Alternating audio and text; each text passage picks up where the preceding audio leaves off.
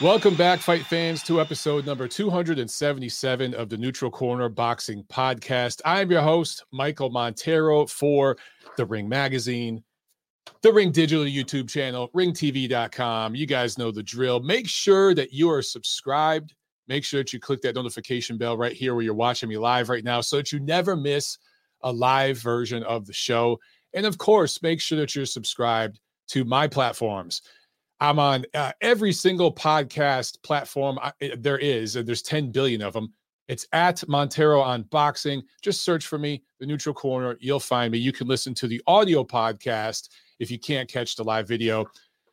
The latest issue of Ring Magazine's out in the stores, so make sure you guys check that out. Okay, so this is TNC 277 for the week of August 14th. And as always, I'm going to remind you guys again, make sure you're subscribed. And you guys, you got to support me because I'm going to go in a little bit today. I'm going to rant a little bit and I'm going to say some things that are going to ruffle some feathers.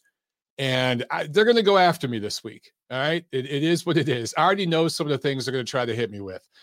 I need your support because every time I go in and tell the truth, I get attacked. It is what it is. There's certain people that are just kind of being quiet right now to kind of keep their place in line or to move up a step or two in line. And then there's other people that are putting out the, obligatory tweet, oh, these scorecards were bad, something like that. And then they'll kind of quiet down and go back to business as usual. And of course, I'm talking about the PBC on Fox show this weekend where we had a really, really bad scorecard. It's definitely the robbery of the year and probably one of the worst decisions I've ever seen, actually, in all my years watching the sport, covering the sport, and, collectively just as a fan and now as a fan / media member, that's decades worth of boxing. And this is seriously one of the worst decisions I've ever seen. And there's lots of elements to it. So I'll get into all of that. Let's really quickly jump into news and notes. And, I apologize ahead of time if I'm a little negative today. You guys can see from my banner here, news and notes. Boxing sucks in 2021. That's going to kind of be the tone of this episode. So I apologize in advance because I'm probably going to say the word fuck a lot. And I'm probably going to ruffle some feathers and use some verbiage and language that makes some of you uncomfortable. Some of you more sensitive types, just relax. Understand that, it's going to be okay. We'll get through this. But I'm going through a phase right now of just frustration with this sport. And that's part of being a diehard boxing fan, which of course I am. When you're passionate about this sport, there are lulls, there are peaks and valleys, right? And we are definitely in a valley right now. And what we saw this Saturday, there's been several bad decisions over the summer. But for the most part, news and notes today, why I'm saying boxing sucks in 2021 is because the news and notes I have to report today, I feel like I could say the same thing I've been saying for the last fucking month. Canelo isn't fighting in September, okay? And he's going to fight probably in November. Cool. But it does matter to a certain extent for the business of boxing that the premier fighter right now, the face of the sport, if you will. And I know some of the Floyd guys will jump on me and say, but Floyd Mayweather, I'm talking about active fighters, okay? Floyd's not an active fighter. He's not fighting active boxers. He's fighting YouTubers and MMA guys. Actual active fighters in the prime of their career doing things that matter. Canelo Alvarez is the face of the sport. And second to him, it's Anthony Joshua. And then it's the field, right? But here in North America, it's Canelo. And he's not fighting on the most important date in North American boxing for the third straight year in a row. Oh, it just so happens to be Mexican Independence Day weekend. And Canelo just so happens to be from Mexico. I don't know if you noticed that. So not only the face of boxing in North America, the premier attraction, but a guy from Mexico, one of the most famous people in all of Mexico right now, but definitely one of the biggest athletes in all of Mexico, is not fighting on Mexican Independence Day weekend. That's a pretty big deal, and it shows how dysfunctional things are right now. Because regardless of what you ever had to say about Floyd Mayweather and the guys before him, Oscar, whoever it was, but just sticking with Floyd in the modern era, no matter what, even if the guy got arrested and was set to do jail time, he fought around Cinco de Mayo and Mexican Independence Day. The government of Nevada moved heaven and earth to ensure that happened. Okay, the guy literally had a prison sentence that they delayed so he could fight on those 2 dates. That shows you how important, and he's not Mexican. That just shows you how important those 2 dates are to the business of boxing in North America. And the fact that the premier attraction in the sport right now isn't fighting for the 3rd time in a row. Do I give a shit on the exact date of when Canelo fights? Fuck no, I don't give a damn. But a lot of people do. A lot of people with a vested interest, millions of vested interests, if you follow me, they do. So this is a big deal, and it's indicative of how dysfunctional and fucked up the sport is right now. And I defend boxing just about more than anybody. I really, really do. So if I come off, again, being negative today or saying a few things that make you guys question my love and passion for the sport, please understand I'm just frustrated because Canelo Plant not happening, that's the same news from last week, the week before, right? And then we talked about Canelo Bivol, and apparently they agreed to terms to fight at 172, but we're going to go ahead and not fight in September anyway. And watch, in November, we still might end up getting Canelo versus Plant. It's not that that fight is 100% dead. It could still happen. So anyway, it's just frustrating. So we got some shitty scorecards this weekend. The best fighters in the sport are not fighting often enough. And the best fighters in the sport are not fighting each other often enough.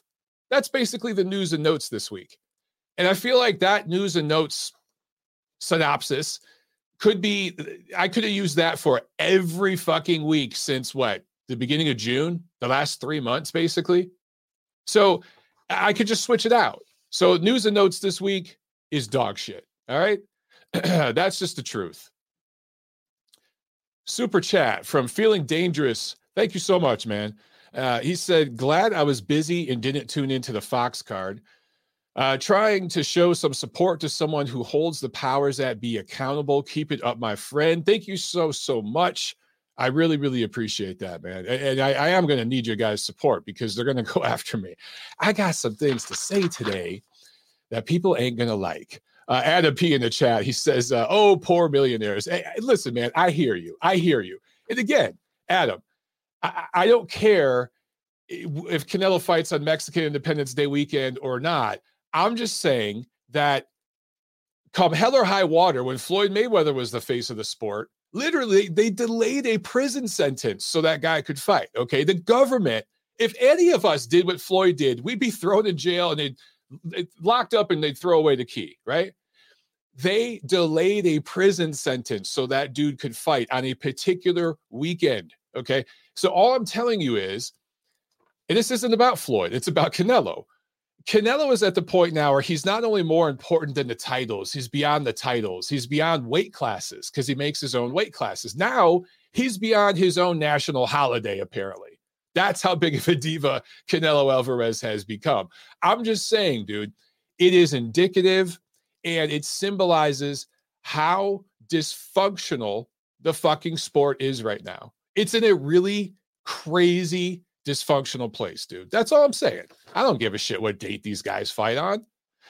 Jose Guzman says the sport the last few weeks has been trash. Yeah, it's pretty hard to defend, man. We've had a couple of good fights. We really, really have. But it's been pretty hard to defend some of the things out there. So, all right, guys, I'm going to get right into this fight review. And look, phone lines are open, but we're going to delay phones. I need to get some shit off my chest. And I just want you guys to listen. I know a lot of you guys have been trying to get on the phones lately, and I sincerely appreciate that. But I really need you guys to listen to me today because I've been thinking about this and trying to come to this whole robbery thing that happened, right? And I'm going to cover every single angle of this thing, because there's multi-layered, there's all these different toppings to it, okay? It's not just a pepperoni pizza. It's a fucking Supreme. There's all sorts of toppings. I will cover all of them. But I've been trying to think, can I talk about it from a different angle? Because I feel like I've been ranting about this shit forever. And there are times where I just bang my head into a wall and I'm like, what? Why the fuck do I even care? Why am I trying so fucking hard? And I kind of had an epiphany last night. I was actually laying in bed thinking about how I was going to come to the show and talk about this today. Because I do prep for this show, believe it or not, several days of prep. And I had a little bit of an epiphany. So let me get to this. Okay, real quick, guys. Tuesday, August 3rd at the MSG Theater in New York. There's a fight card on Triller. This was pretty much just a bunch of showcase fights. Ivan Golub, a Ukrainian now based in Brooklyn, scored a unanimous decision win over Eric Walker in a welterweight bout. Michael Hunter, TKO for Mike Wilson in a complete showcase fight. Heavyweight, Chris Algieri returned. First fight in 2 years, got a unanimous decision win, I think also in a welterweight fight. Friday, August 6th from Falls Park in Belfast, Northern Ireland. And ESPN picked this up, ESPN Plus, I should say. So top ranked show. Michael Conlan scores a unanimous decision win over TJ Doheny, who has now lost 3 of his last 4, but has never been stopped. Always goes rounds, right? This was a junior featherweight fight for another one of the WBA shit titles that nobody cares about. I don't recognize it. Don't give a fuck. Good for Michael Conlan, but friend of the show, has been on the show. We're definitely going to have him back on the show, but I don't recognize the title, brother. Love you, but can't recognize that title. It's fucking trash. That's a trash organization. I'm sick defending them. So that's what happened Friday. Also, great atmosphere for that fight. Not the best fight in terms of entertainment value, though, but terrific atmosphere, and the fans were happy with what they got. Saturday, August 7th, Kid Galahad over in England in Brentwood at Matchroom Fight Camp. Scores an 11th round stoppage win in a rematch with James Dickens, wins a vacant featherweight title. Now look, 2 years ago, Galahad had a split decision loss to Josh Warrington for the IBF featherweight title. Wanted that rematch, right? And Warrington clearly wasn't interested, went a different way, and now look where Josh Warrington has ended up. Funny enough, this was for the vacant IBF featherweight title. So Kid Galahad didn't get his rematch with Warrington, but he got another crack at the title, and now he owns it outright. Also on that card, a couple of undefeated heavyweight prospects. Fabio Wardley out of the UK improved to 12-0 with a TKO 1 win that really didn't do much for him as opponent. And Alen Babic, 8-0 out of Croatia with a 5th round stoppage win himself. Then there was this card, PBC on Fox at the Armory in Minneapolis. And in the main event, Imantas Stanionis had a no decision with Luis Colazzo. This was 149-pound catch weight. Accidental head clash caused a cut, and the fight was stopped. So it's a no contest, no decision for Stanionis, who is a welterweight prospect, but he was a couple pounds over for this. I don't know why. Whatever. Anyway, he is a welterweight prospect we'll keep an eye on. I'm not crazy excited about him quite yet, but we'll keep an eye on him. Also, Devin Alexander on this card. Man, at one point, this guy was on pound-for-pound lists, undefeated. I want to say, I believe, if I remember correctly, he was a unified title holder at one point. And, man, he has now lost 6 of his last 9 going back to 2013. His last win was in 2017. I'm not sure why Devin Alexander continues to fight, other than perhaps he has money problems. But if you're his management, at some point, it's like, dude, why are you continuing to do this? You're 3-6 going back 8 years, 9 years. So anyway, I'm not sure what's going on there, but he fought on this card. And then, of course, in the co-main, Gabriel Maestre scores a unanimous decision win over Michael Fox for another one of these WBA shit titles. This is for technically the WBA interim welterweight championship. Now, Maestre, a lot of you guys probably haven't heard of him. 34 years old. He is now 4-0 technically as a professional fighter. Originally from Venezuela, his adopted home country now is Colombia. So he does bring a little bit of economic muscle from Latin America, South America, because he had an extensive amateur career. I don't have his exact amateur record, but he fought 6 years in the World Series of Boxing, multiple world championships. He fought in the 2012 and 2016 Olympics. And anyway, this was an absolute fucking robbery. Now, I bitch about bad judging all the time on this show, right? And there are certain excuses that I hear all the time, because you'll see oftentimes two judges will score a fight correctly, and then one judge is way off, right? And so it's a majority decision when it should be a unified unanimous decision. And I'll bitch about that one scorecard. But then people out there will say, Mike, calm down. The right guy won, right? You guys see that all the time. Or there will be a close fight that's competitive, 7 rounds to 5, 8 rounds to 4, but there's a clear winner. But all three judges will have it a shutout. And I'll bitch about those scorecards. And people will say, calm down, Mike. The right guy won, right? Those of you who watch my show or listen every week, you've heard me talk about this. You've heard me bring up these scenarios, these situations recently. Over the summer, we've seen it multiple times, right? Or like with Charlo Castano. Well, it was a draw. I can accept the draw because, nobody lost at least when Castano clearly won that fight. Those are the sorts of excuses you hear. Or, oh, well, fighter B was fighting in fighter A's hometown. So, that's just the way it goes. Or you got to take the championship belt from the champion, right? You really got to take it from them. These are all the sorts of excuses you hear. Or it was a close fight that could have went either way. And sometimes that truly is the case, right? But these are all the sorts of excuses or justifications, explanations that we as boxing fans accept all the time. And I admit that I've been guilty of it myself, okay? This particular fight, none of those things were a factor.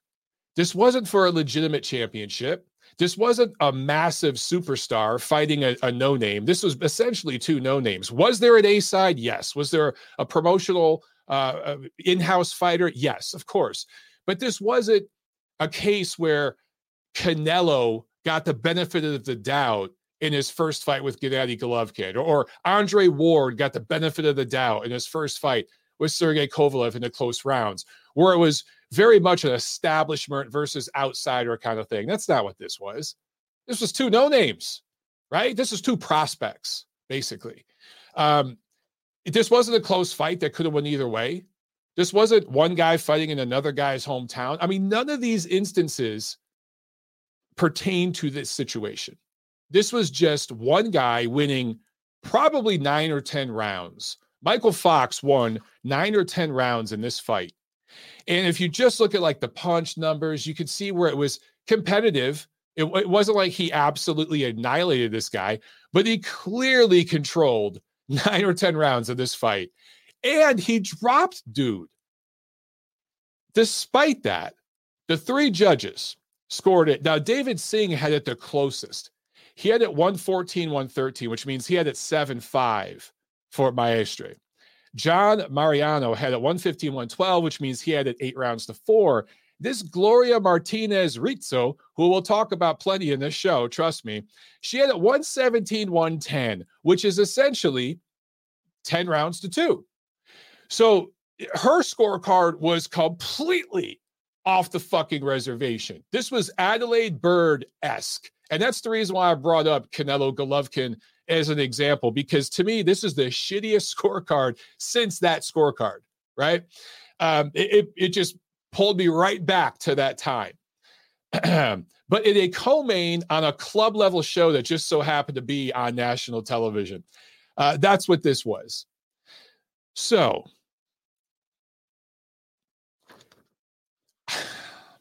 I'm struggling to find words. I try to explain incompetent scoring to casual observers of the sport.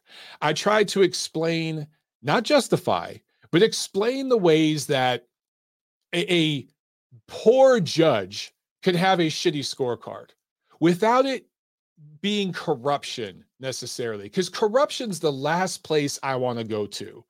That is the last place. I would rather hit every other possibility first.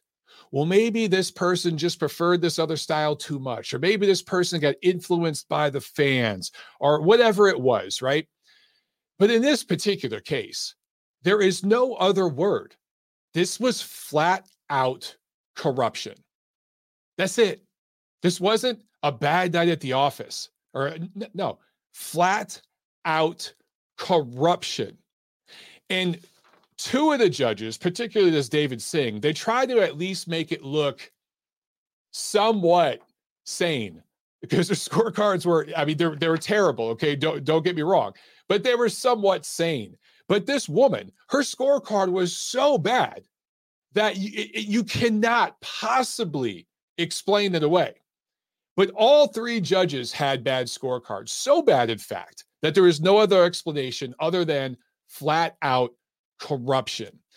So Twitter blows up with this, right? Because an American fighter got ripped off. And a lot of you guys out there who are telling guys like me to lighten up when an Eastern European or a Latin American or an African or an Asian or a UK fighter, whoever it is, gets ripped off. This time an American kid got ripped off, and now you're really fucking upset. Now you're pounding the pavement and you want answers. You want the truth, when you didn't give a fuck when that immigrant who's been busting his ass came over here and got ripped off on an undercard that benefited an American fighter, right? You guys got to keep the same energy, because I always do. And if you don't believe me, go back and check the track record. I keep the same fucking energy on this. I'm not the only one, but seriously, a lot of you guys change your energy depending on who's getting ripped off. Anyway, so now there's different aspects to this, and everyone's looking for someone to blame, right? Because this can't be explained away. This was, again, not a close fight that could go either way. Not a superstar fighting a lesser star. Nothing like that. This was a completely one-sided, easy-to-score fight that all three judges fucked up, right? So this is obvious corruption. And now what you have is different parties trying to save face by blaming other parties. So I'm going to share my screen in a moment and show you guys a few things. But basically, the WBA is blaming the Minnesota Commission for approving the judges, even though it's the WBA's fucking judges. The PBC is trying to pretend like this wasn't a robbery. They're not even using the word controversial to describe this, by the way, on their own social media. I'm going to show you. But they're trying to blame it on the WBA, right? Even some of the PBC commentators who were brave enough to comment about this, and I give them credit for that, but they're blaming the WBA. Everyone's blaming somebody else. Nobody wants to just take ownership of this and talk about the whole thing. And so fans, of course, because everything has to be divided politically these days, it divided along political lines, demographic lines, take your fucking pick. I'm seeing that already on Twitter. And some people are like, oh, don't criticize the PBC. This is the WBA. Well, Top Rank works with the WBO. Yeah, I know that. But in this particular instance, they're not a part of this. Why are you bringing it up?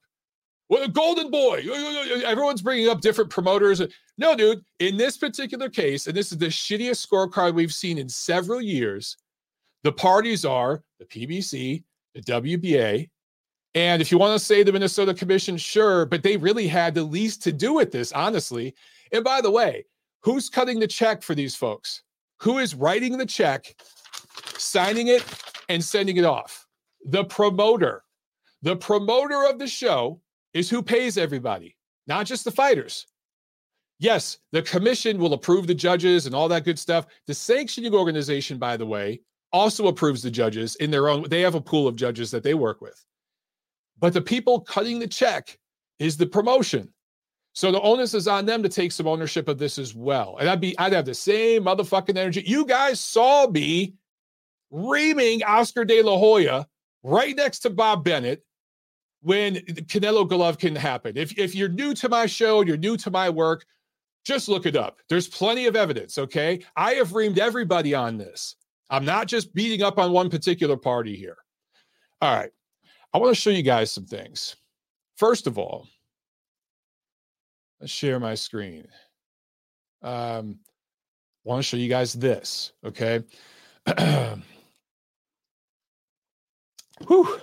I'm definitely going to lose my voice today. I told you guys about this before. Tom Gray over at Ring Magazine, one of my associates at Ring. he has started a thread, if you will, a series of articles. Unfortunately, we wish it was only one a year, but he just had one of these recently. Mark your card. All right. And I want you guys to bookmark these, because these are going to be important to go back to when we see future robberies. But what I like about what Tom does with this, and if you guys would like, I will post a link in a pinned comment on this video. But just go to ringtv.com. It's up there, okay? You'll find it. But Tom lays all the information out for you, okay? You get the weight class, the location, all the statistics. Then he gives you a brief breakdown of the fight, right? He keeps it brief. He gives you his scorecard, which he had it pretty much how most people had it, 9 rounds to 3 for Fox. That's the most common score I have seen, 117 to 110. That's the most common scorecard I have seen by, sane people. Then he gives you the official judges' scorecards. Okay. Then, there's some other stuff right here. He'll give you some final analysis. He showed a poll that we did at Ring, and that's that. So I highly recommend you guys go and check these out, bookmark them, save the link, because they're going to come in handy in the future when we need to have these judges' names. Okay.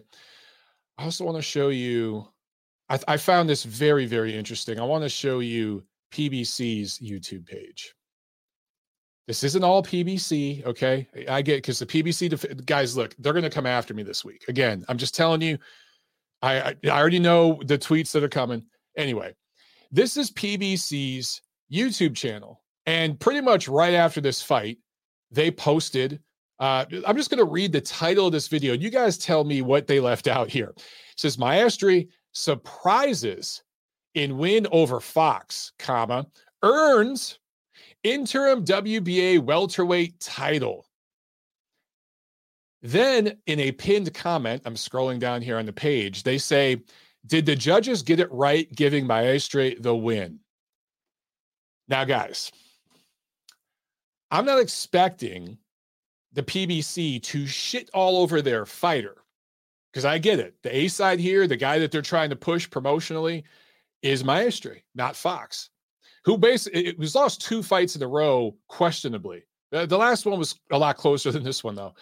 Anyway, they didn't use the word controversial. They used the word earns. He earned this interim title. Right? They mentioned the WBA right in the title, which tells you how in business these two organizations are. And I get it. The WBO we're Bob's organization because they're in business with Top Rank. However, the WBO doesn't have 5,000 champions per division, and you don't see the same amount of robberies over there. We just haven't, guys. I'm not saying that hasn't happened, because it has happened, but we haven't had the multitude of robberies and fuckery over there that we've had over this summer with PBC. Big fights, with Charlo Castaño, and then like this level fight, which is basically this card belonged on FS1. This is not a Fox worthy card. The last few Fox cards have been really rough, really, really rough. Anyway, to not use the word controversial, to include this title, that this second, actually, this isn't even a secondary. This is a 3rd tier title. This isn't even a regular title, right? This is because the BA has a champion in recess, a super champ, a regular champ, and now an interim champ, all in the same fucking division. So just the whole way this is set up by PBC, they're being very, very overly pragmatic about this. They could have at least thrown in the word controversial. They could have at least listed the judges' names. I'm looking here and I don't see in the description of the video, I'm going to highlight it right here for you guys. I don't see the judges' names. I don't see the judges' scorecards. I don't see a mention of the any polls. We did a poll at Ring TV on our Twitter to ask you guys, the fans, who you thought won. PBC didn't do that. PBC didn't include, if they did do a poll, they didn't include the results here. They didn't include press row scoring. They didn't include their own broadcasts scoring of the fight. None of that is included in the title, the description, or this pinned comment. They're being very, very pragmatic. And only 90,000 people have watched this video, but I can't believe it has 946 likes. It has more than twice the amount of likes as dislikes. Who the fuck's watching this? I think we know who's watching it. It's the protectors and the defenders. But if the majority of boxing fans were seeing this video, if it had 1 million views, overwhelmingly there'd be more thumbs down than thumbs up, right? So I just look at the ratios. I look at the comments here and what's being left out. It's pretty obvious what the agenda is. Okay. I also wanted to show you guys a couple more things. Like I said, I'm going in. I'm going to review this from every possible angle, okay? Because there's an angle here that a lot of people are missing out on. Let's pull up the WBA welterweight ratings, all right? Now, as I mentioned, their champ in recess is Manny Pacquiao. Super champs, Yordenis Ugas. WBA world champion, that's the regular champ. That's Jamal James. So, and then they have a gold champion. I forgot about him. He's actually a Golden Boy fighter. Okay. So, but then you also have, right now in this rating, he's number 4, Gabriel Maestre, but now he's probably going to be bumped up because he has their interim belt. So if you include the interim belt, 4 of the 5 champions, there are 5 motherfucking champions at welterweight with the WBA right now. 5 in one division, guys. But 4 of the 5 are with PBC. 4 of the 5. And the number 1 rated fighter, that's kind of sliding under the radar right here. But Eimantas Stanionis is rated number 1. So why do I mention this? Because watch what happens. Maestro is going to move up in the ratings, but I also want to show this too. Number 12, they did bring Michael Fox in at number 12 so they could justify him and Maestro being in a quote unquote title fight. They had to bring Michael Fox in at least at number 12 to justify that being a quote unquote title fight. But Maestro will probably move up in the ratings now, right? They'll move up Michael Fox to save face a little bit. But why Stanionis number 1 and Maestro number 4? Why do I bring this up? Because if you just do a little bit of research, you will find out that these two fought in the 2015 World Championships. Stanionis defeated Maestre to win the gold. He was the 2015 World Champion, and Maestre had to settle for a bronze in the 2015 World Championships. To me, that's a big thing people are overlooking because that's a storyline. So you had these two fighting in a main event and a co-main on the same card, same weight class. There's a history there. They fought each other in the amateurs, right? So there's a storyline that you can build off of. And I'm not trying to say this was ever going to be a huge fight, but it's pretty fucking obvious that the plan at PBC was to match these two at some point. Also, the PBC has a heavy investment in the welterweight division, right?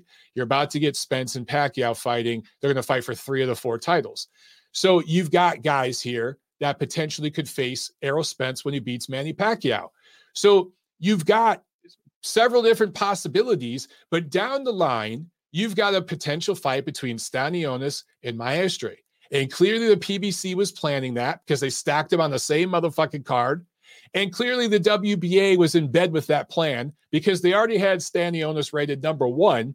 But despite him being rated number 1, the guy that was fighting for their interim belt was the number 4 rated guy. So they were lining things up to fight these two. That is why Maestre couldn't lose to Fox. All right? That's it. It's that simple. The math is right there. Just do the fucking math. You cannot, there's no other possible explanation here. There's just none. PBC, WBA wanted this outcome. They wanted Stanionis to win and Maestre to win, and they got it done. It was so egregious, though. Michael Fox overperformed. He was coming off a loss, remember, controversial, but coming off a loss. I think he had lost twice coming into this fight. And Maestre was undefeated. So on paper, they're like, oh, this is going to be good matchmaking. He'll learn on the job. This dude's going to go rounds. Our guy will get experience and we'll just edge it. And it'll be close enough where we can say, close, could have went either way, right? Like the last time Michael Fox fought. But that didn't happen. Michael Fox fucked up the party, won 9 or 10 rounds, and now we're left with this what the fuck moment. And everyone's pointing fingers, trying to, blame it on somebody else. But it's so obvious what the plan here was. And I'm just telling you guys the way these things work. So I've listened to several podcasts today and looked at everyone's Twitter accounts, and nobody mentioned the 2015 World Championships and that storyline that's there for a possible matchup. Nobody even mentioned that these two were fighting on the same motherfucking card. Main event, co-main. Obviously, the plan was to match these two. And obviously, when you look at the international money that Stanionis brings in, is from Lithuania, he brings in some money from Europe, and you get some foreign money from for Maestre because, like I said, he's not a huge brand, but he's a name down there in Latin America and South America because he had such an extensive amateur career, and he fought in 2 Olympics for Venezuela. So he does have somewhat of a name down there. So those are the guys that were supposed to win so they can build to something. That's how this thing works, ladies and gentlemen. Okay, let me show you some more stuff. Let's keep the party going. All right. I thought this was hilarious. WBA, talk about delusion. Just utter delusion. The night of the fight, I'm looking here. This is 10 o'clock p.m. So, I mean, this was like just after the fight. The WBA tweets out, Gabriel Maestre beats Michael Fox by unanimous decision. Congratulations, the WBA welterweight interim champion. And they tag him in there, right? I'm curious, how many followers does he have? 3,400. All right. Anyway, this is minutes after the fight. So either they tweeted this without having seen the fight and understanding how controversial those scores were, or they did know and they didn't give a fuck and thought that you guys wouldn't give a fuck because it was a club show fight on a poorly viewed card and it wasn't in the main event. But that kind of came to bite him in the ass because everybody did complain. Everybody did bitch. People noticed. It is harder to get away with corruption these days because of social media. There is a power there that the people have. So let's see. A day later, Gilberto Mendoza tweets out, Maestre Fox, the review of the fight was ordered immediately. Based on the preliminary scorecards received, indicates a direct rematch could be ordered. The judges, who were also accepted by the Minnesota Commission, putting blame on the Minnesota people because they're so powerful in the world of boxing, will be interviewed individually. So this is basically when the president talks. And I'm not being political. Both parties are full of shit here, okay? I don't give a fuck which party is in office. They're all the same. This is deflecting. This is putting the blame on somebody else, giving people who want to defend the WBA another person they could point at. So he mentions the Minnesota Commission. Hey, they approved him too, right? Doesn't mention anything about the PBC, who paid the judges and ultimately approved them as well. Doesn't mention them because they're in business together, but shits on the Minnesota Commission as if they were the most powerful entity in this whole equation.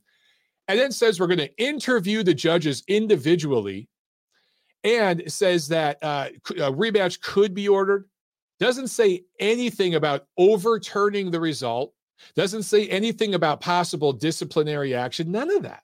It's the same old shit. So, guys, if they review, quote unquote, this fight, if they suspend the 3 judges for 6 months and they order a rematch, does it really fucking matter? Michael Fox still has a loss on his record that shouldn't be there, right? I tried to think of an appropriate analogy for this. Let's take the NFL, for example.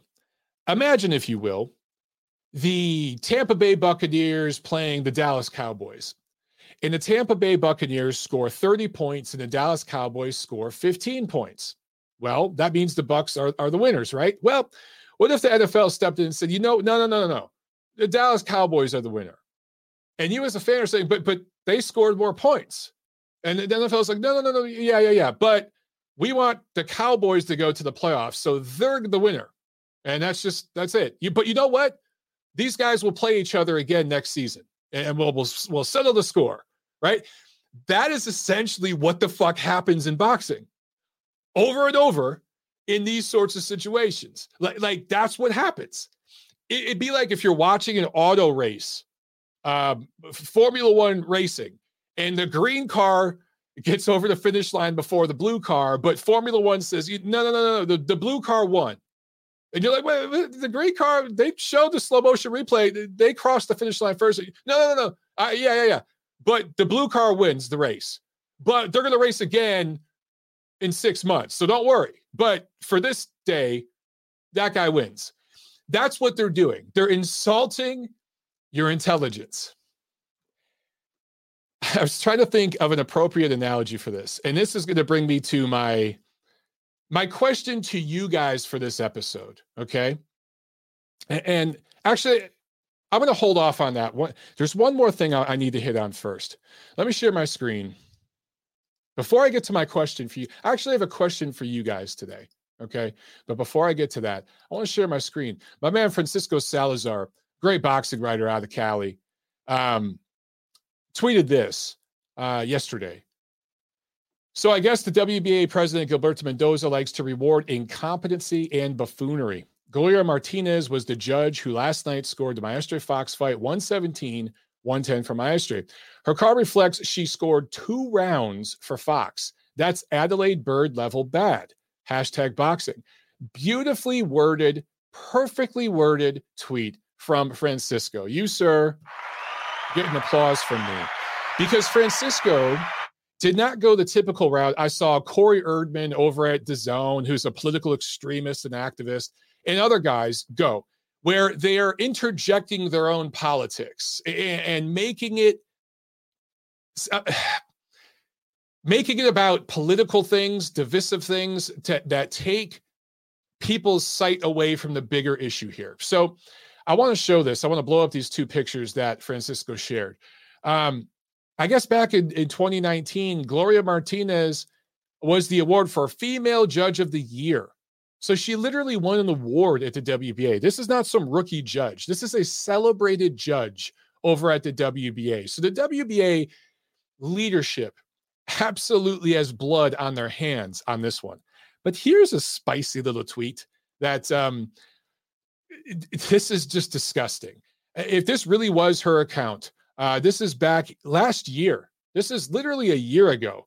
Gloria Martinez said, I don't even want to read this. All right, this is not me saying this. I am reading what Gloria tweeted. Okay, I want to preface because there are people out there just waiting to jump on me. But Gloria Martinez, there's a picture of Michelle Obama. I don't even know what tweet this was in reference to, but there's a picture of the former First Lady. And Gloria Martinez, Rizzo, says, okay, monkey face, your time is gone, bye-bye.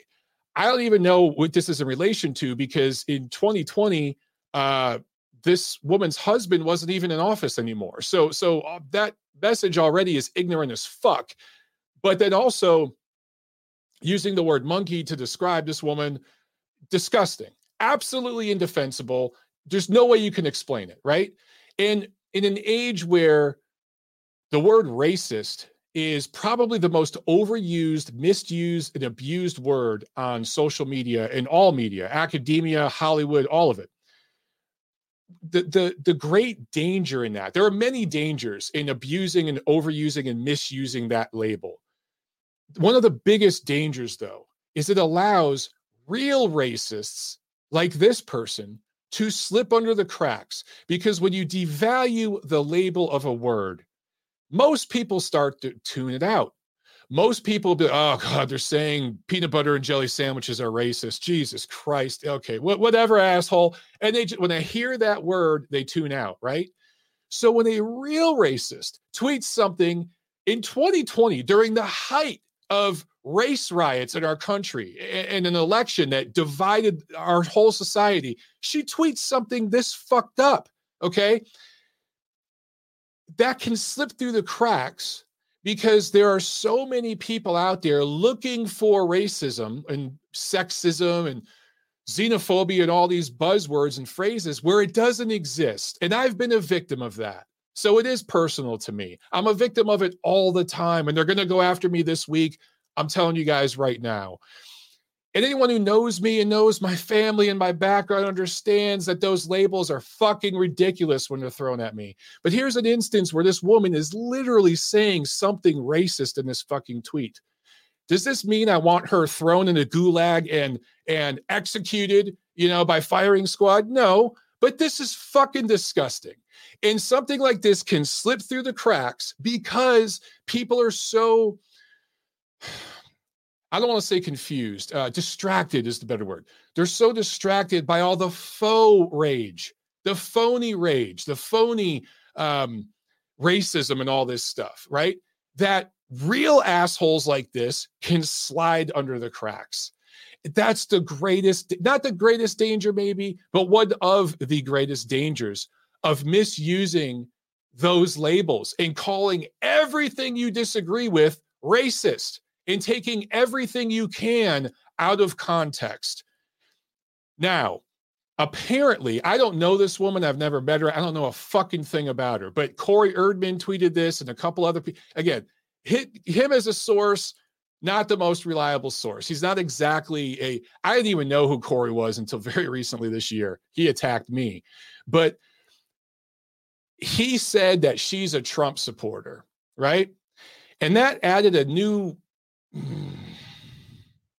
film to this for some people who they have their own biases and bigotry toward people's political views, right? That they disagree with.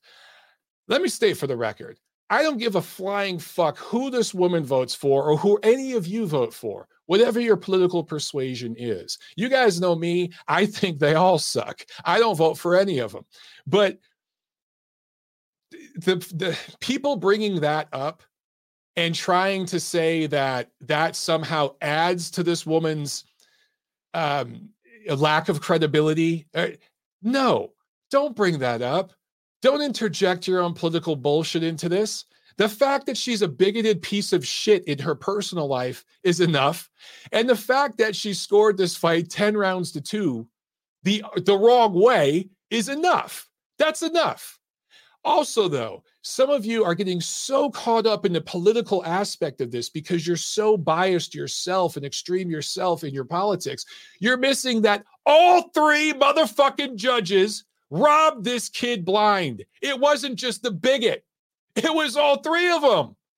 So while that matters and we should talk about it and the WBA should fucking address it, all 3 of these guys ripped the kid off. That's the bigger picture here. That's the bigger issue. All 3 of them ripped the kid off. The PBC ripped him off. The WBA ripped him off. And everybody associated with those organizations and their defenders ripped this fucking kid off. That's the big picture here, ladies and gentlemen. Okay? Not who this fucking woman voted for. Leave that out.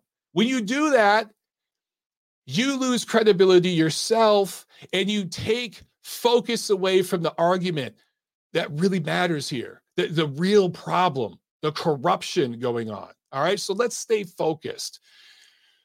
Yeah, had to get that off my chest because I saw some people tweeting about that. I'm like, who gives a fuck? The fact that she used a racial slur in a tweet is enough. Let's focus on that. The fact that she scored the fight so poorly, let's focus on that. Those are the things that matter here, okay?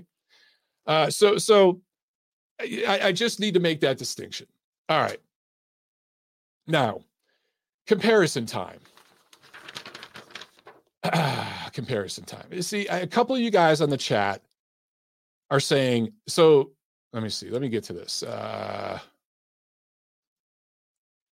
Niels in the chat says, she's a Trump supporter, shows lack of judgment. Look, I just don't think there are Biden supporters who show lack of judgment. Let's leave that out of it. Let's focus on the issue at hand, okay? And by the way, guys, there are people out there already making this comparison. And I know it's coming. And the reason why I'm going to personalize this a little bit more is because I know the attacks that are coming. And I know you guys out there care about me and you're going to want to forward these tweets to me and forward the YouTube videos people are going to make about me. I don't really give a fuck. I know what they're going to come with. Back in 2014, 2015, wherever it was, Sergey Kovalev posted I don't know if it was on Instagram or something, a photo of a little boy wearing a shirt that had a monkey on it. And he pointed to it and said, Adonis looks great, right? And this caused a huge controversy. And he was referring to Adonis Stevenson. Now, according to Sergey Kovalev, Adonis Stevenson called Sergey Kovalev an ugly ape. And so he responded and retaliated with this picture of the kid wearing the monkey shirt. Okay. I was pretty vocal at that time on Twitter, and I even made a YouTube video on my old channel. I have a new channel now that didn't necessarily defend Kovalev, but basically was, hey, let's give this guy a pass. There's a language barrier there. Obviously, he didn't understand the subtext to that word as it relates to Adonis Stevenson. Give the guy a break. English is a second language.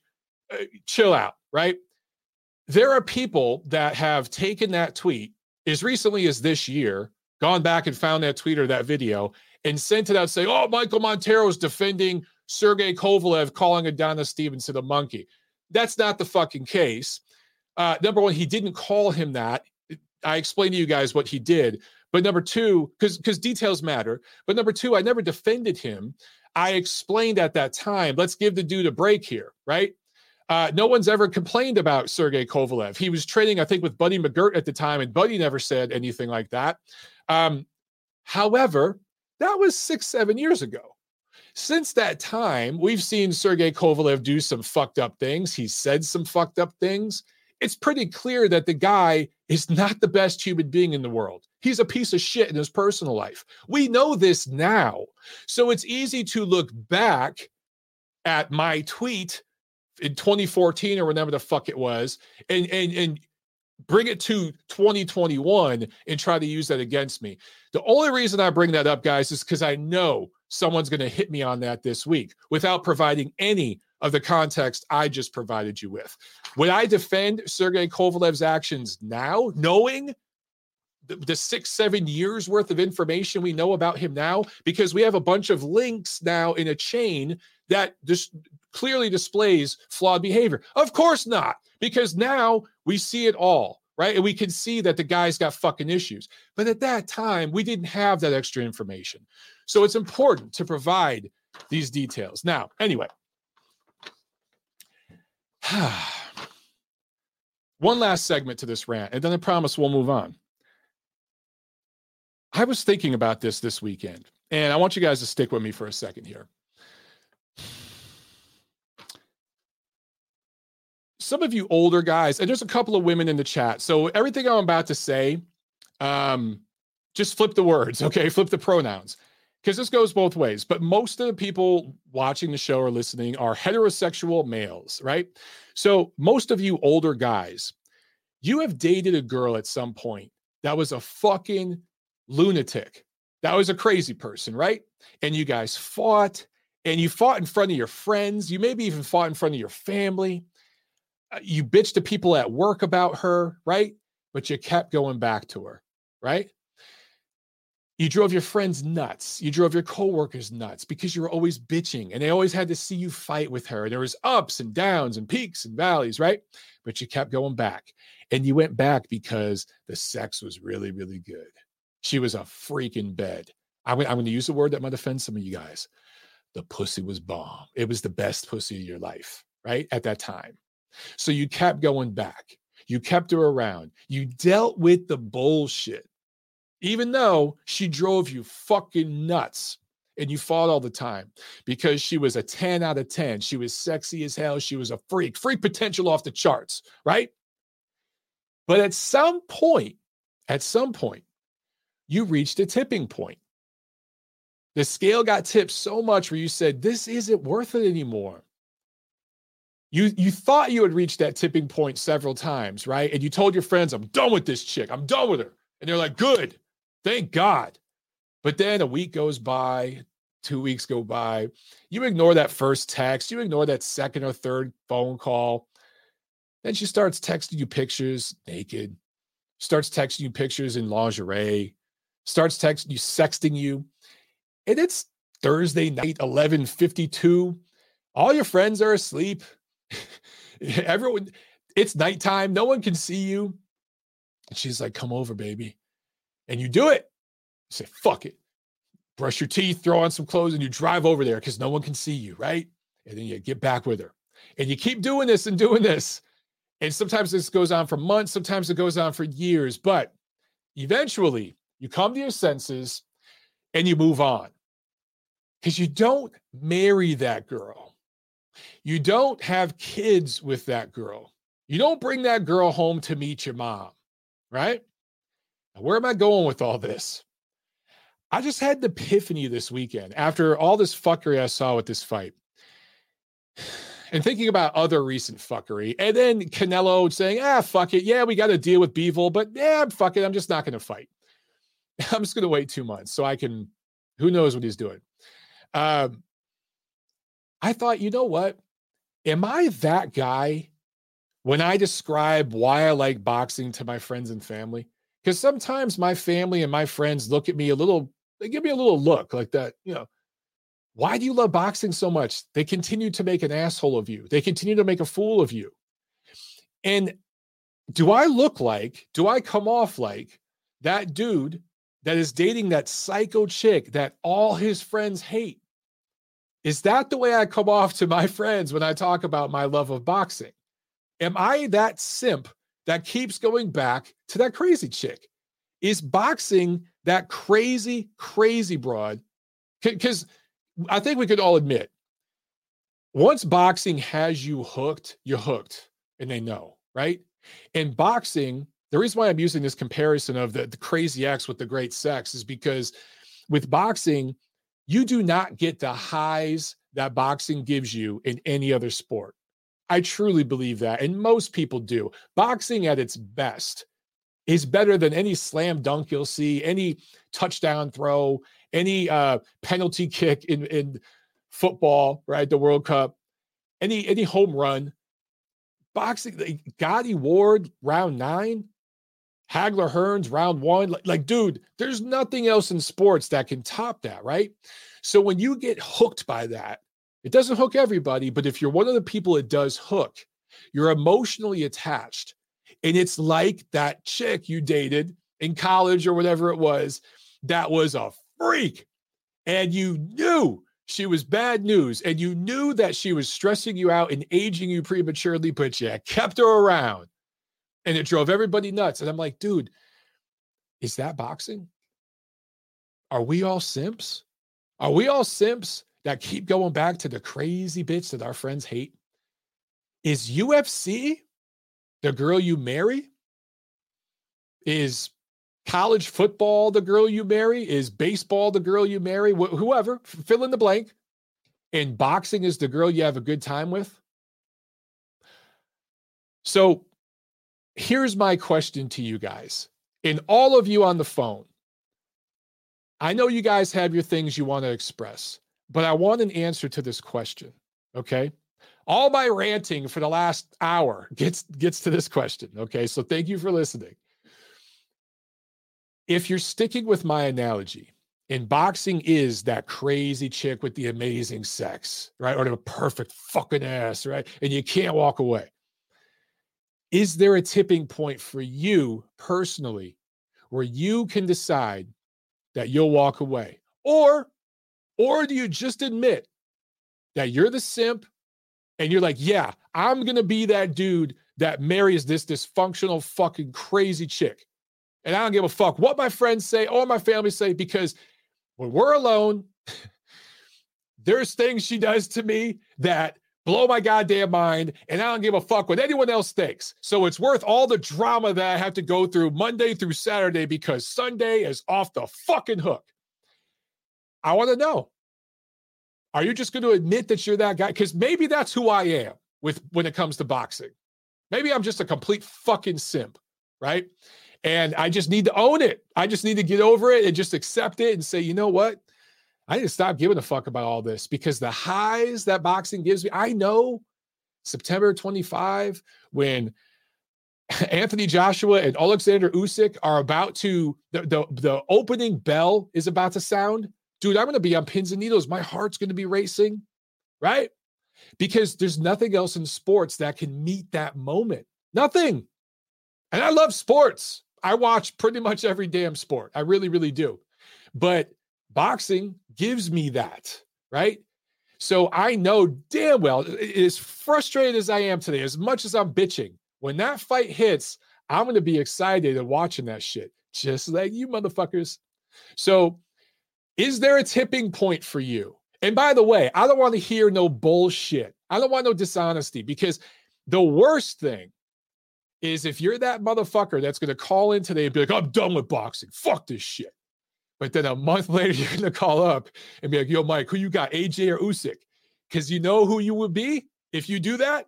You'll be that guy that tells his friends, I'm done with this chick. But then when she texts you a picture of her naked and it's, midnight on Tuesday, you drive over there, right? And you bring some clothes so you can get up in the morning, put your shit on and drive to work, and none of your friends have to know about it. Don't be that guy. Own it. Are you going to reach a tipping point, or do you just accept that you're a fucking simp and it is what it is? That's my question to you guys. Okay. Whew. That was a mouthful. Hopefully that analogy made some sense to you and my ranting didn't bother too many of you. All right. Super chat from Feeling Dangerous. Thank you so much, brother. He says, you should do a special episode on politics and sport and boxing. It gets really annoying. It takes away from the escape that is sports. Well, that's just it, bro. Boxing is political, right? Just like any sport. And there are microcosms of the greater political world all over in boxing. So sometimes you have to talk about it. Sometimes race is a factor, or nationality, or political persuasion. Sometimes those things are a factor. But some of the things I saw people mentioning about this woman, what the hell is her name again? Gloria Martinez Rizzo, who she voted for or whatever, has nothing to do with her bigoted, idiotic, ridiculous tweet to Michelle Obama or her terrible scorecard, right? So that's an instance where people's own political biases they're injecting it into an issue where it doesn't belong. Leave that shit out and focus on the bigger issue there. But could I do, listen, I've thought about doing a political podcast for a long time. I do think I'm going to do it at some point. I have to do it the right way because I'm going to be attacked. I'm going to be ripped apart for it. So I have to be set up pretty well to do that. Okay. But one day I think I'll get there. 1 foot out the door with the super chat. Thank you so much, man. He said, opinions are like an ass. Everybody's got one. Just got to remind them. If I wanted to listen to an ass, I'd fart. Okay. Was that directed toward me? I hope not. Anyway, thanks for the super chat. John Uden on the chat. What's up, man? I ain't seen you in a while, John. With the super chat. Thank you so much. He said, if I only watch boxing on TV, maybe I could walk away. But the live atmosphere a big fight gives me is second to none and keeps me a simp. Dude, exactly. And that's the thing, man. Like, I try to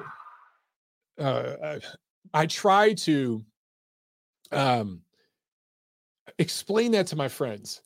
And, most of the people, I'll explain. I remember when Bradley Pacquiao happened, because that was a pretty big fight. And I had a pretty good friend at the first one where it was a very controversial decision. I went to Bradley. I had a really good friend just be like, Mike, how the fuck can you watch boxing? Why are you so invested in this sport? Why? And I tried to explain to him, bro, have you ever been to a fight? And he's never been to a fight. And he refuses to go because he's like, this shit's so corrupt. Whatever. Meanwhile, he's a huge football fan. I'm like, yeah, the fucking NFL, man. They're the beacon of nobility because they don't have major issues over there and ethical problems in the NFL. But anyway, I tried to explain, if you go to a fight and you're live and just the atmosphere, and if you're emotionally invested in it, it's different. It really is different. But again, John, we sound like that dude that's saying, oh, you just don't know this chick the way I know her. You don't, man, if you knew her the way I knew her, and ladies, you ladies out there listen, I'm sure you've said this to your girlfriends. If you only knew him the way I knew him, or to your parents, like, Dad, you just don't know him the way I know him, right? I'm sure, ladies, it's the same thing with you. Again, this isn't one-sided. I have to preface it because it's 2021. But that's how we sound, dude.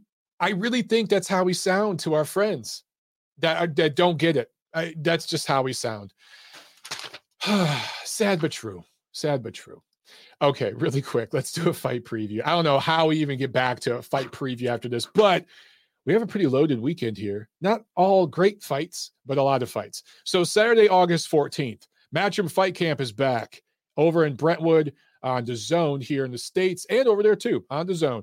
Joshua Buatsi, 14-0, 2016 Olympian, born in Ghana, fights out of London, going up against a fighter from Latvia, Richard Bolotniks, in a 12-round light heavyweight fight. Also on this card, 20-0 welterweight prospect out of the UK, out of Portsmouth, Michael McKinson, going up against Polish fighter. Oh, this is going to be tough. Przemysław Ranowski. Yeah, I think I did pretty good with that. All right, so that's a 10-rounder. And Top Rank on ESPN Plus from the Hard Rock in Tulsa, Oklahoma, Arnold Barboza Jr., 25-0 out of Long Beach, California, originally, I think fights out of Los Angeles now, going up against Antonio Moran, 10-round junior middleweight fight. Also, the third fight between Joshua Franco and Andrew Maloney. Now, I'm interested in this one. These guys have fought twice. This is for the WBA regular. WBA regular super flyweight champ, junior bantamweight champ, I should say. Chocolatito is the real champ. Stop it with this regular nonsense. Fuck the fucking belt. These guys have fought twice, and they've been interesting fights, man. Last June, Franco beat Maloney, but then there was a rematch in November where Maloney started really well. Remember that? I think it was like 2 or 3 rounds in, and Maloney won those rounds and won them pretty big. But then there was a clash of heads, and there was a headbutt and a cut, and they had to stop the fight. So I want to see this third fight. I think it's going to be a good one. The other Maloney brother, Jason, coming off a KO7 loss to Naoya Inoue last October, is fighting Chicago native Joshua Greer in a 10-round bantamweight fight. Then PBC on Showtime, brought to you by TGB Promotions, Dignity Health Sports Park in Carson, California, just south of Los Angeles. I'll be covering this fight for ringtv.com. Look for my preview this week. Remember, guys, I'll tell you for the last time, I'll stop mentioning it. This issue of Ring Magazine has a preview between Nonito Donaire and John Raul Casimero, because you guys remember what happened with all that. My original article that was going to be in this magazine will be posted on the site this week as a preview. So check that out, because there's some good quotes from Rigondeaux, who actually is pretty funny in person when you talk to him, and had some good quotes in there. And, of course, I got some stuff from Casimero and his manager, Sean Gibbons. So John Raul Casimero, Guillermo Rigondeaux fighting for the WBO bantamweight title in the main event. Also, Gary Antonio Russell, one of the Russell brothers, in a nice step-up fight here. 18-0, bantamweight prospect going up against Emmanuel Rodriguez of Puerto Rico, who has lost 2 in a row, but is still a quality veteran fighter. I like this step-up for Russell. Then the fight of the weekend. Golden Boy Promotions on DAZN from the Ford Center in Frisco, Texas, just outside of Dallas. Virgil Ortiz Jr., one of my favorite. I was going to call him prospect, but he's a contender now. Him and Jerron Boots Ennis. It's those two guys, man. I'm really excited about both of them. But Ortiz is going up against the Mean Machine, Egidijus Kavaliauskas. Try seeing that name 3 times fast. 12-round welterweight fight. Ortiz is 17-0, 23 years old. Sky's the limit for this kid. I love his demeanor, and he's all business. There's no drama. All the bullshit that you get with Ryan Garcia's privileged, pampered ass, it's the exact opposite with Virgil Ortiz Jr., and he's got more upside. So I can't wait to see this fight, man. Ortiz is coming off the KO win over Maurice Hooker in March. The Mean Machine last fought last September. So I think that's a nice step-up fight for Ortiz. Boom. That is the fight preview. All right. Now, we got a couple calls here. I'm going to jump to these because you guys have been on hold for a while. I want you guys, I'm about to jump to the phones. You guys on the phones, I want you to hear me. I want to keep this shit civil. I want to keep this shit professional. Yes, I've sworn 1,000 times of being a hypocrite, but seriously, keep this shit civil. Keep it professional. No conspiracy bullshit. No race bullshit. All right? I mean that. Also, I want an answer to my question right away. and then we can get into your stuff. All right. All right. Let's jump over to the phones. Let's see. 317. You are on TNC. Go. Hey, what's up, Mike? It's Jack Alter. I'm actually in a restaurant right now, and I was hoping you could take another call first because I wasn't expecting you to pick up immediately. Oh, shit. All right, Jack. Yeah, I'll jump to another call, man. Call back in about 10 minutes. All right. Give me a second though. Call back in a few. Okay. All right.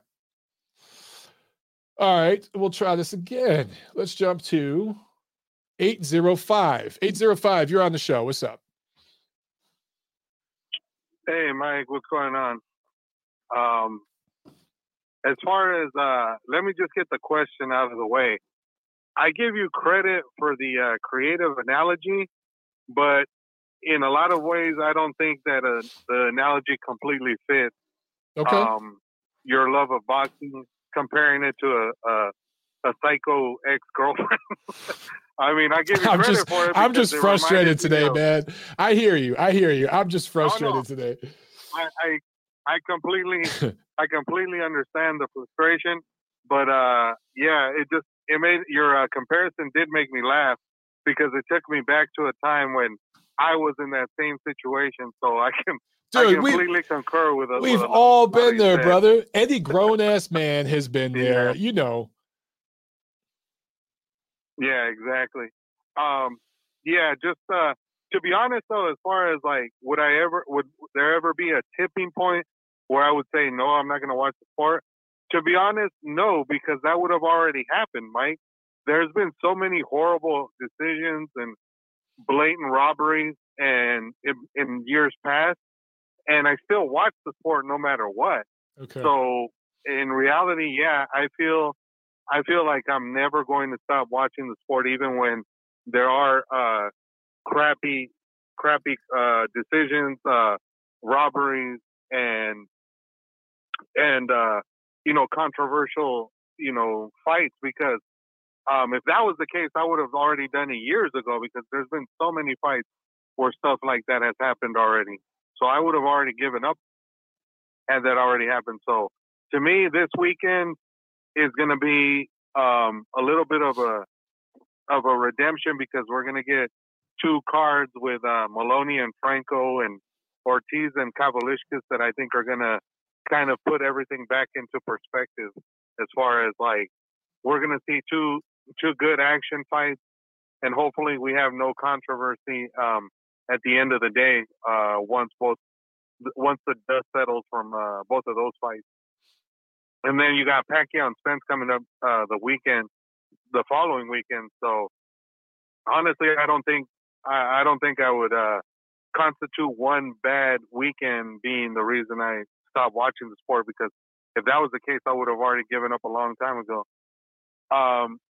Just really quick on the card, I totally agree with everybody saying that Fox got completely screwed.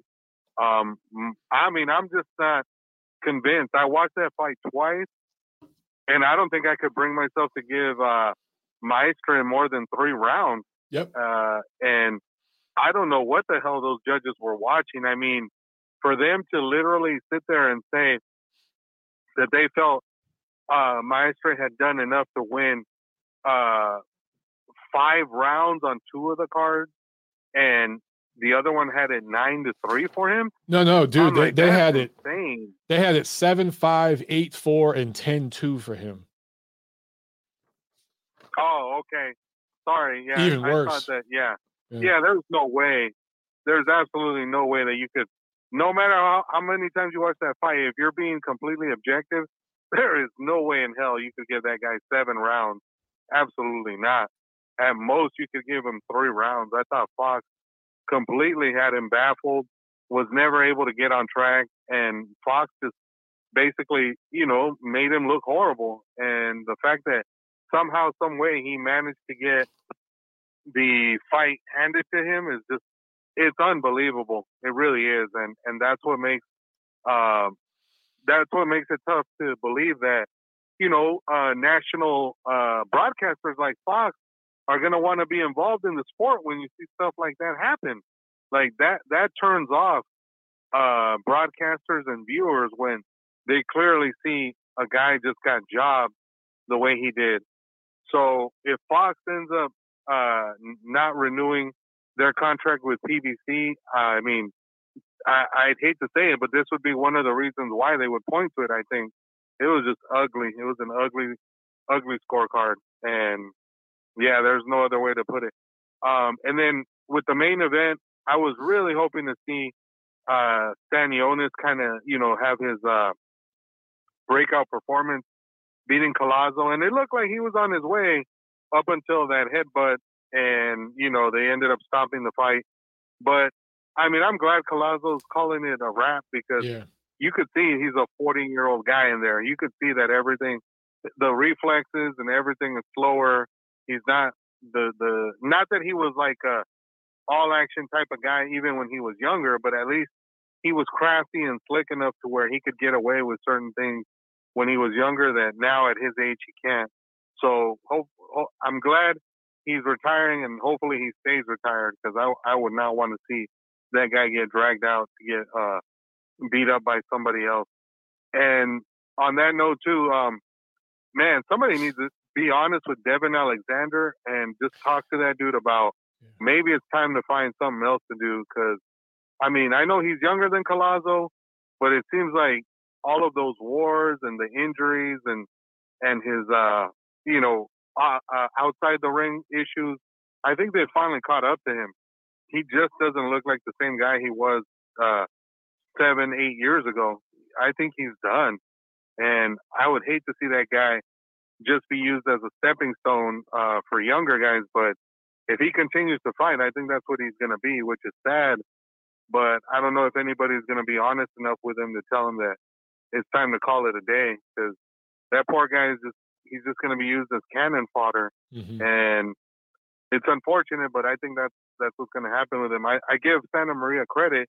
He did what he had to do, but he beat the shell of what was once a great fighter in Devin Alexander. So, I mean, I hope that someone just tells him, I think it's time for you to find something else to do, Devin, because it's not going to get any better. I think it's only going to get worse as he gets older. And and then I know you were. I think I saw you mention it on Twitter, Mike. Do you think that if you called in a ringside reporter at some point again, do you think that Jason would call in at the same time and try to call you out like he previously did before? I don't think he would, but what did he say?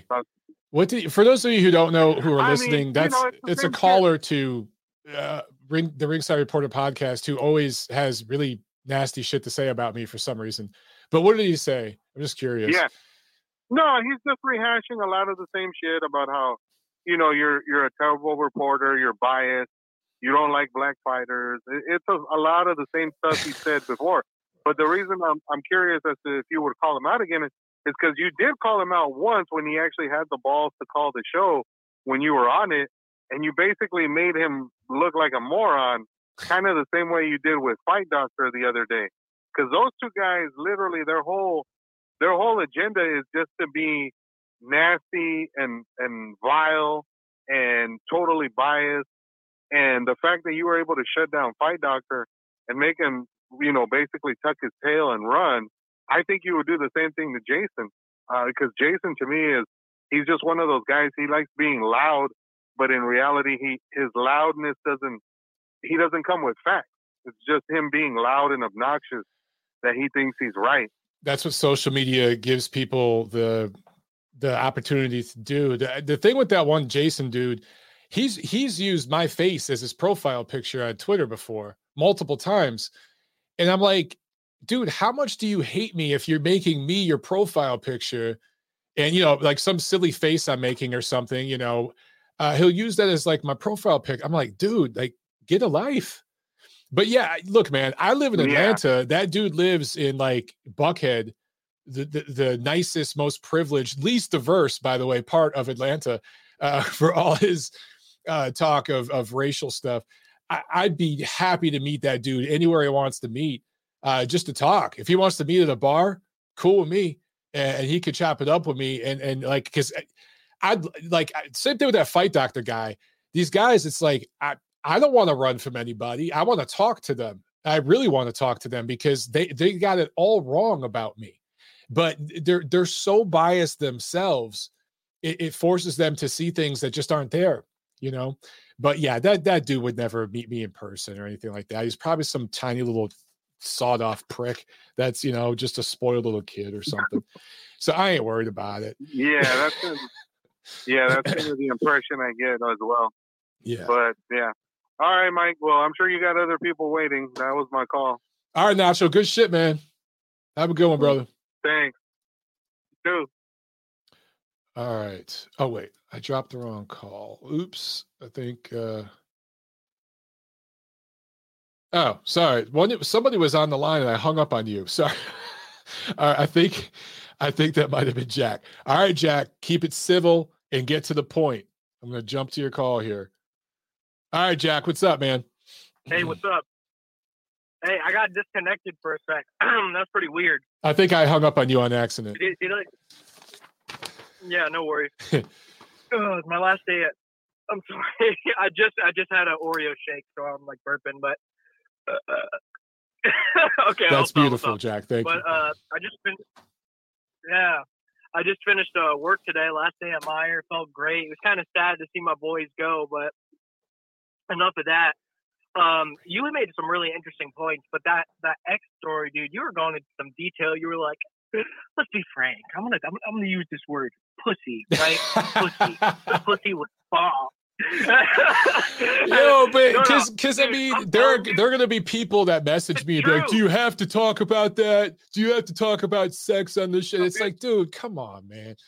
Everyone's been there. I'll be like, watch a different podcast, faggot. Hey, don't use that word, Jack. Right. I'm serious. We don't use that fucking word. I'm dead serious. Right. Don't ever fucking use that word on the show again. Okay, my bad.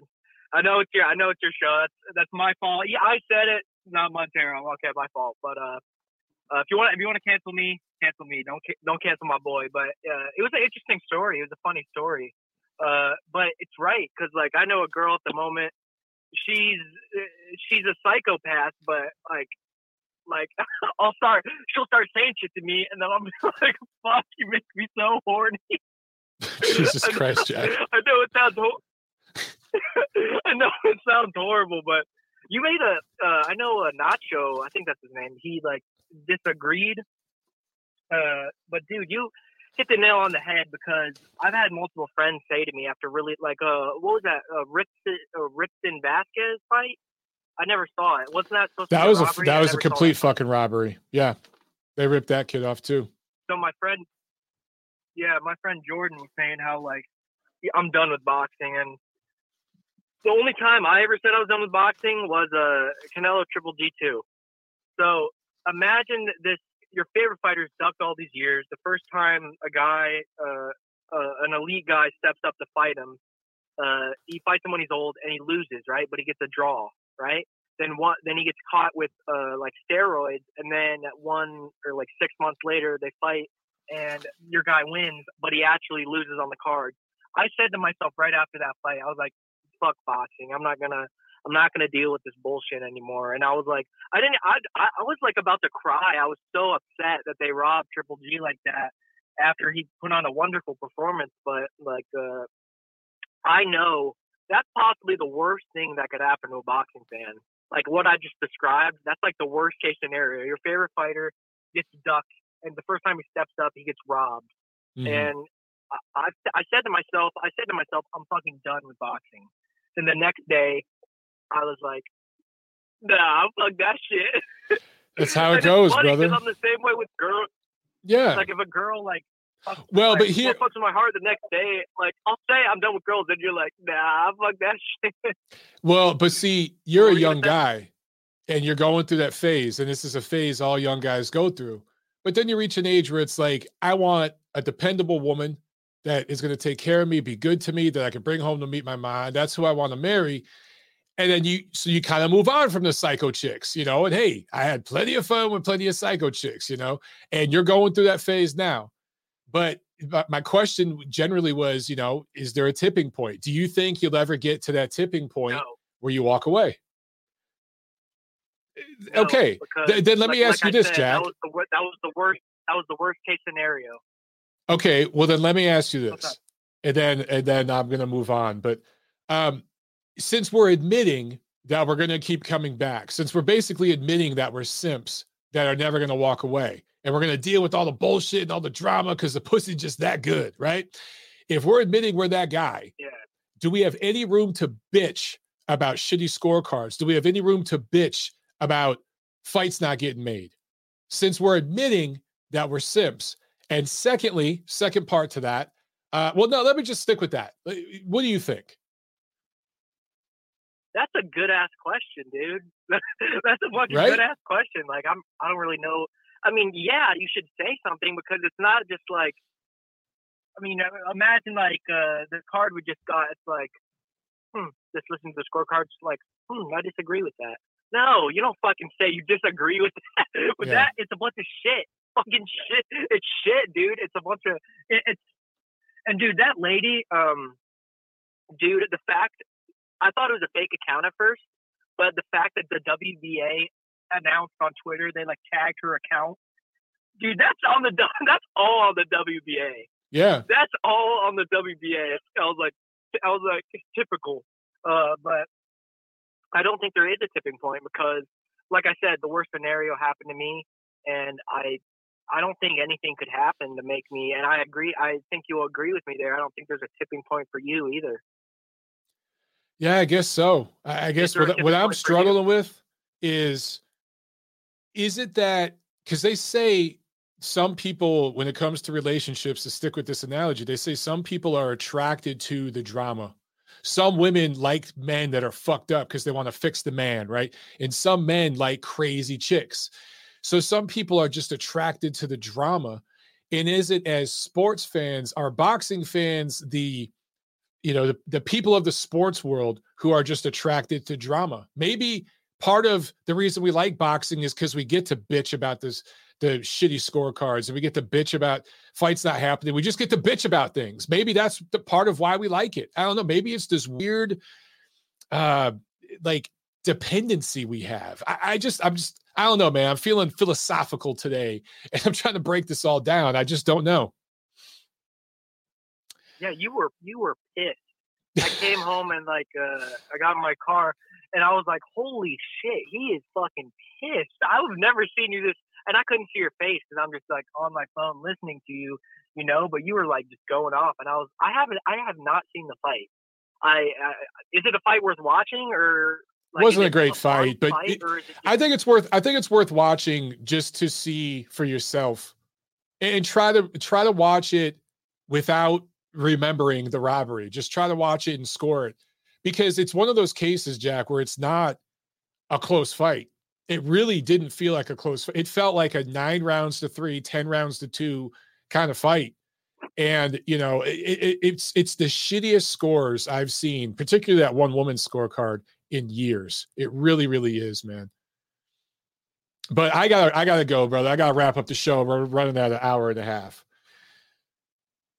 Yeah, no worries. Hey, sorry about dropping the F slur. That's all on me. Don't cancel Montero. If any of you come to cancel my boy, just can't have it again, brother. Can't have it again. I'm telling you now. No, I won't. All right.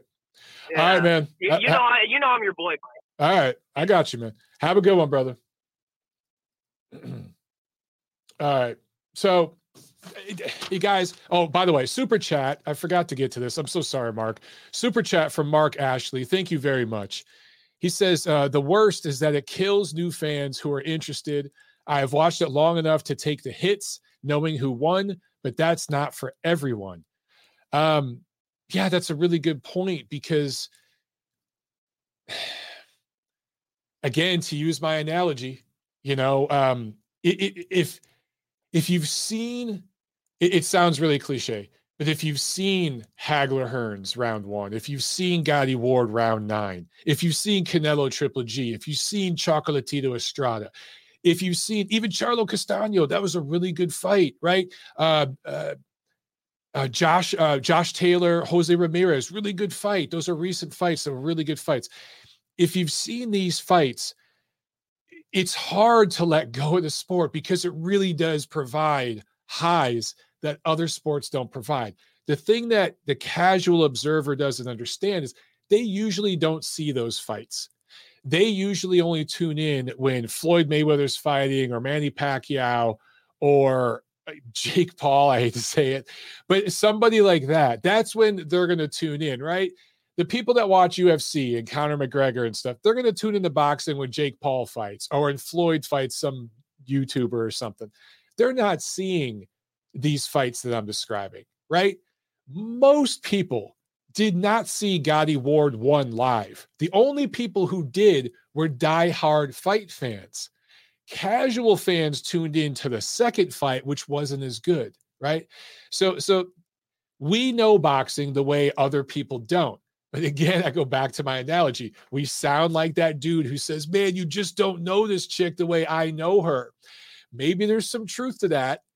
But I'm just telling you guys, that's how we sound, I think, to our friends. I really think that's how we sound. And again, for the ladies listening, just reverse the pronouns there with that example.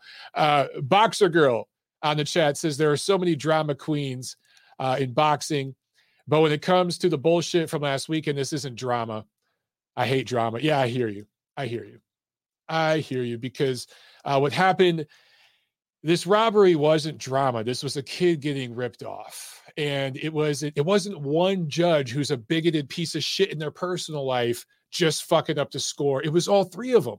So again, while I vehemently want to shoot down some of this woman's rhetoric and some of the things that she has said and completely disagree with it and think it's disgusting, the bigger issue here in a boxing context is that this was corruption between the PBC and the WBA. And I saw one of you guys in the chat earlier. I'm sorry, I missed 90% of the comments. I just can't get to all the comments, but I hope I can find this one comment. It's probably way up there. But one of you guys mentioned, Andrew here in the chat says the Armory has a lot of fights broadcast by PBC. Yes, that's true. He says out of Maestra's manager promoter, he says Maestra's manager promoter owns the Armory. What kind of deal do you think they gave him for that win? Now, I don't know if that's true. Andrew, do you have a source on this? Because that is another angle to this that I have not seen explored yet. If Gabriel Maestra's manager / promoter owns the Armory there in Minneapolis, that adds another wrinkle to the level of corruption involved here. So if you have a source on that, please send that in the chat because I would love to confirm that. All right. Boxer Girl says, I came on too late, Mike. Yeah, you missed my ranting. Go back and watch the replay or subscribe to my my audio podcast. So Boxer Girl, we did a live video here on Ring's channel. All right. Monday, 5 p.m. Eastern. And then the audio podcast comes out the next day on my platforms, Montero Unboxing. So wherever you listen to podcasts, whether it's Apple Podcasts or I don't know, Spreaker, all of them, there's a million of them. I'm on there. Just find the show there and you can listen to the whole thing or just watch the replay here on YouTube. Mish Pryor on the chat says, my mom in her 80s said, what? The tall guy won. There you go. That's it. Yeah, man. On that note, I think we're gonna. Oh, you know what? Okay, we got a couple more calls here, guys. We have to keep this real quick. I'm past the hour and a half, and I just want to keep these super quick. So jump on, give your quick thoughts, and then we'll go. All right. Let me jump on real quick to these last couple calls. 513, you're on the show. What's going on? Hey, Mike. I just wanted to call and answer your question and. No, I'm not going to leave boxing. Okay. The highs are too good. Like, next week, we had a couple weeks ago, Lee Wood won that regular belt from there you go. Tanzu.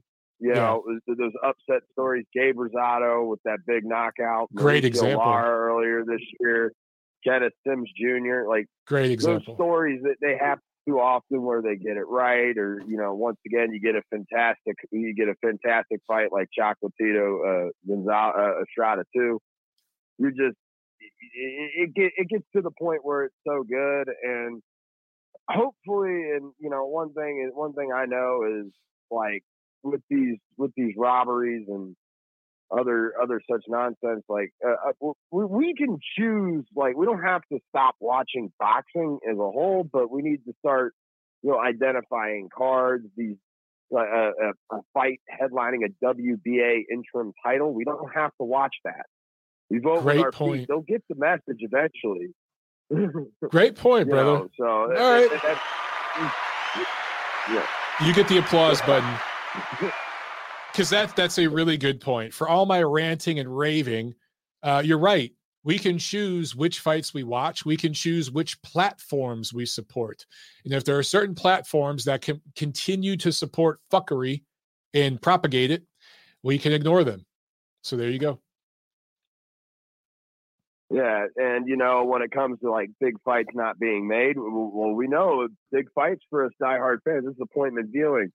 For big fight, smaller fights for me, I might catch up on it later. I might forget about it down the line. That's kind of the way I view it. Eventually, the powers that be in boxing will get the message, and we rely on guys like you and other guys at, like, the Ring Magazine to keep it on the straight and narrow and call balls and strikes. So appreciate you taking my call. Let you get to the other callers. All right, thank you, Andrew. Great freaking call today, man.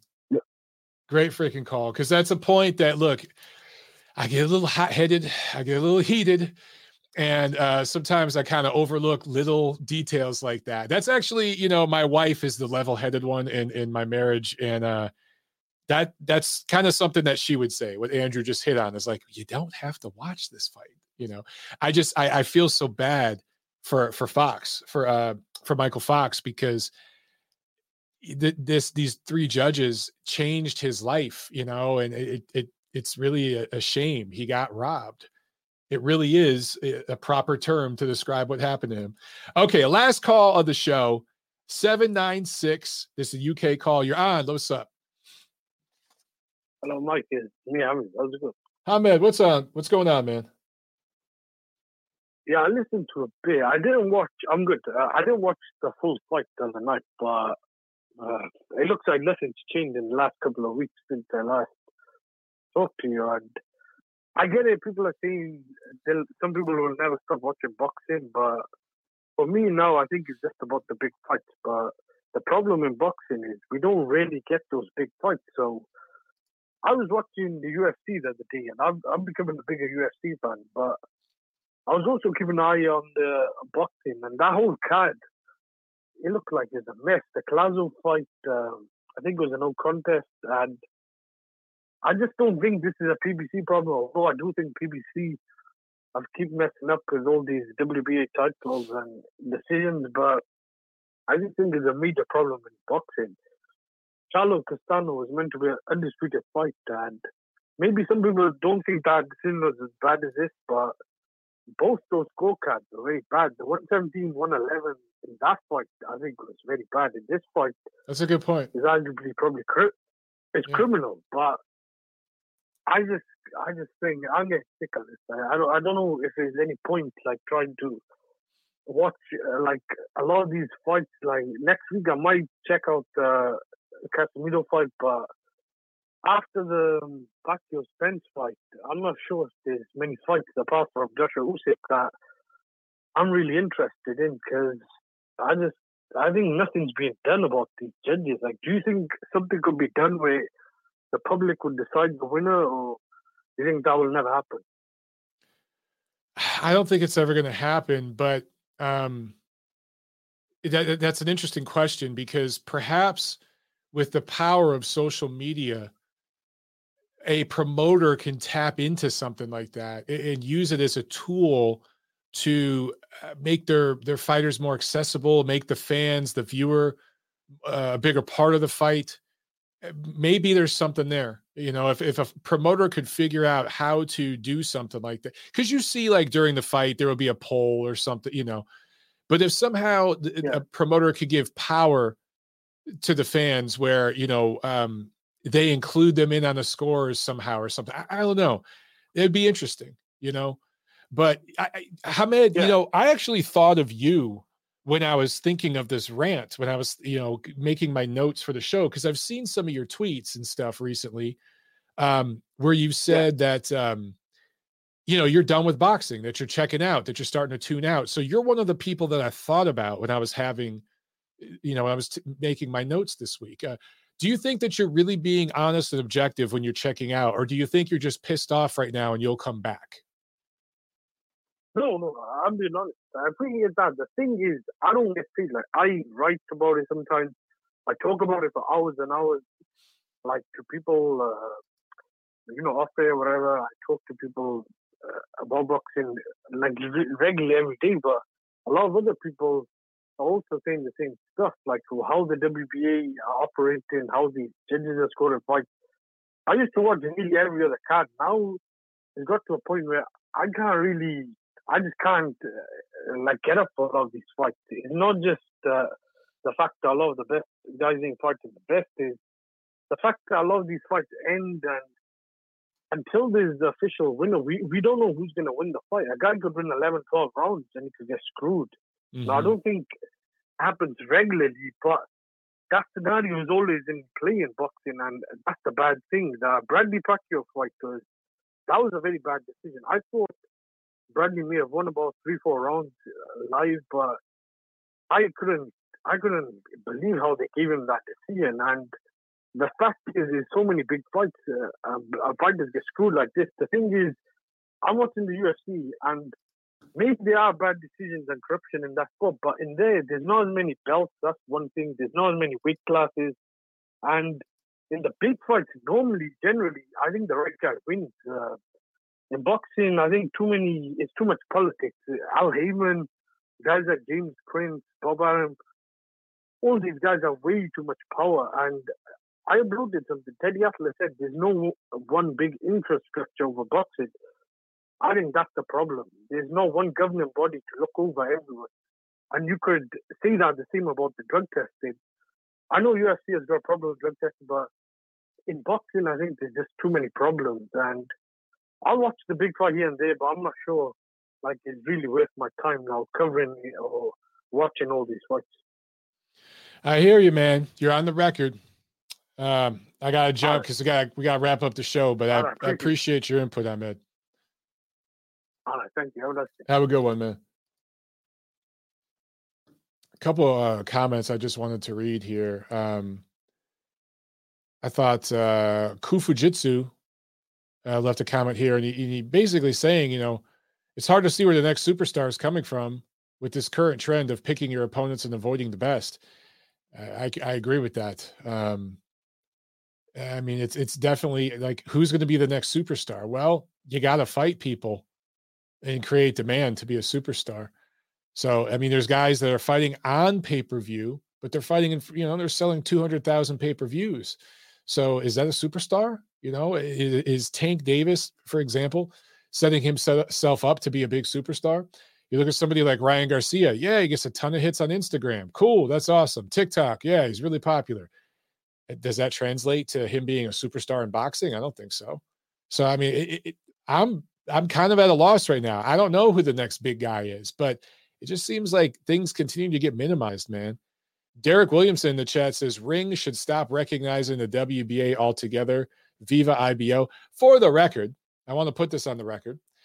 I did propose to the Ring ratings panel that Ring can just stops recognizing the WBA altogether. We just stop recognizing them. And I was voted down. So there were a few people who agreed, but most people felt, hey, man, it's the most historic organization. It does technically go back the longest. It goes back to when it was the National Boxing Association. It was the NBA. So it goes back long before even the WBC came around. So there's a lot of history there. And I get that. But maybe we're at the point where, I just think at the Ring, for example, but other media outlets, we should just stop recognizing these things even exist and just stop talking about them. But right now, the WBA is a powerful entity in the sport. You know, it really is. I also wanted to read this comment from Nigel. Good to hear from you, Nigel. I appreciate your comment, man. He just says, Mike, your objectivity, knowledge, and honesty is the reason I've been tuning into your show for a few years now. Keep doing what you're doing. The sport needs people like you. Thank you so much, man. I mean, that's what it's all about. You know, I appreciate it. I appreciate the support, guys. I'm going to need it this week because they are going to go after me. There is absolutely no doubt. All right, guys. Hell of a show. By the way, my wife came in and finally in the mail, look what I got. My USA Boxing Passbook is about to be out. All right, guys. I've been waiting months for this thing to come in the mail. It finally got here. All right. Have a good one, guys. And we'll do it. We'll do a Friday show on my channel, and then we'll be back here Monday. Eastside on the chat. What's up, man? You're late. What the hell, bro? We're just wrapping up. It's all good. Watch the replay. All right, guys. Have a good one. Love you guys. Appreciate everything. See you at the fights.